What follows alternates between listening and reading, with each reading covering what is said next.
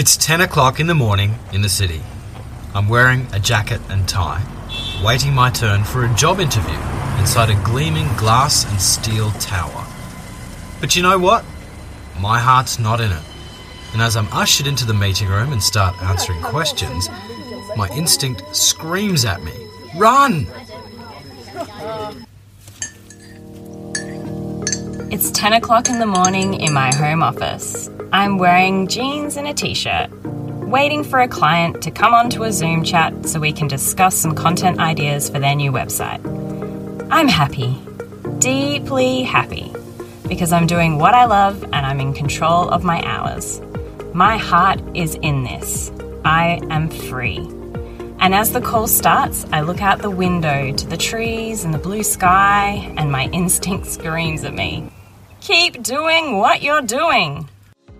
I'm David Allan-Petale. And I'm Carmen Allan-Petale. Yep, we're married. Way back in 2013, we quit amazing jobs so we could travel the world and work for ourselves. We founded our content writing business, Red Platypus, and we've never looked back, even when our 2 kids came along for the adventure.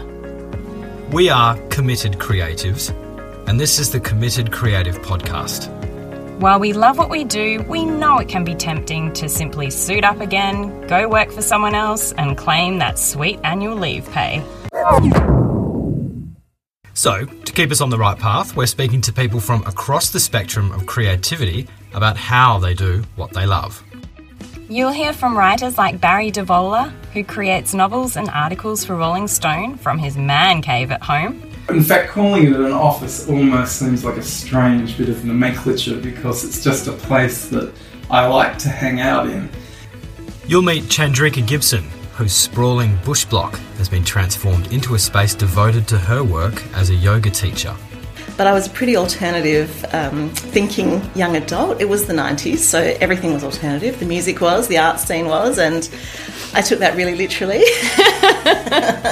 And I really was quite clear as a sort of 18, 19-year-old that I wasn't a great fit for 9-to-5 jobs. And even though I had the academic chops, uni didn't suit me that well either. And you'll see how artist Anne Steer turned her passion into something that pays. Well, I think you've got to go in and give it 100%, and I think until you make that step and do it 100%, you're never really going to grow that business. So you have to take that jump and that leap of faith in yourself that you're going to make it work.